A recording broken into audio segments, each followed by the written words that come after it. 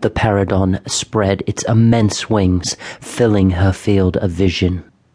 She could see its long, tooth-filled beak and its yellow eyes like two burning candles. A commotion from below. Now I'm hearing things. A stick or spear smacked the winged beast in the side. It squawked and turned to face its assailant as a group of strange creatures appeared over the side of the nest. They were about half her size, with 6 legs, or perhaps 2 legs and 4 arms. It was hard to tell. Their round heads were set into their bodies, with a layered underbelly and a segmented carapace covering their backs. Chandara. Karis had heard of them, but had never actually seen one. They lived as primitives in remote areas, never approaching colony settlements.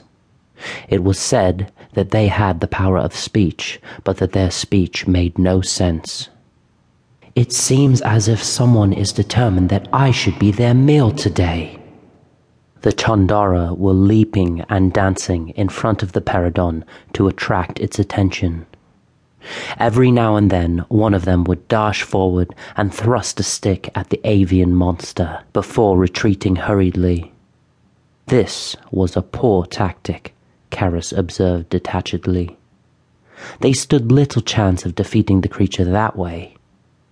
Then she realized. They are not trying to defeat it. They are trying to distract it. Before she could speculate further, she felt her shoulders being lifted under her. Another group of Chandara was supporting and manhandling her out of the nest. The movement caused another wave of agony to burst forth from her broken leg.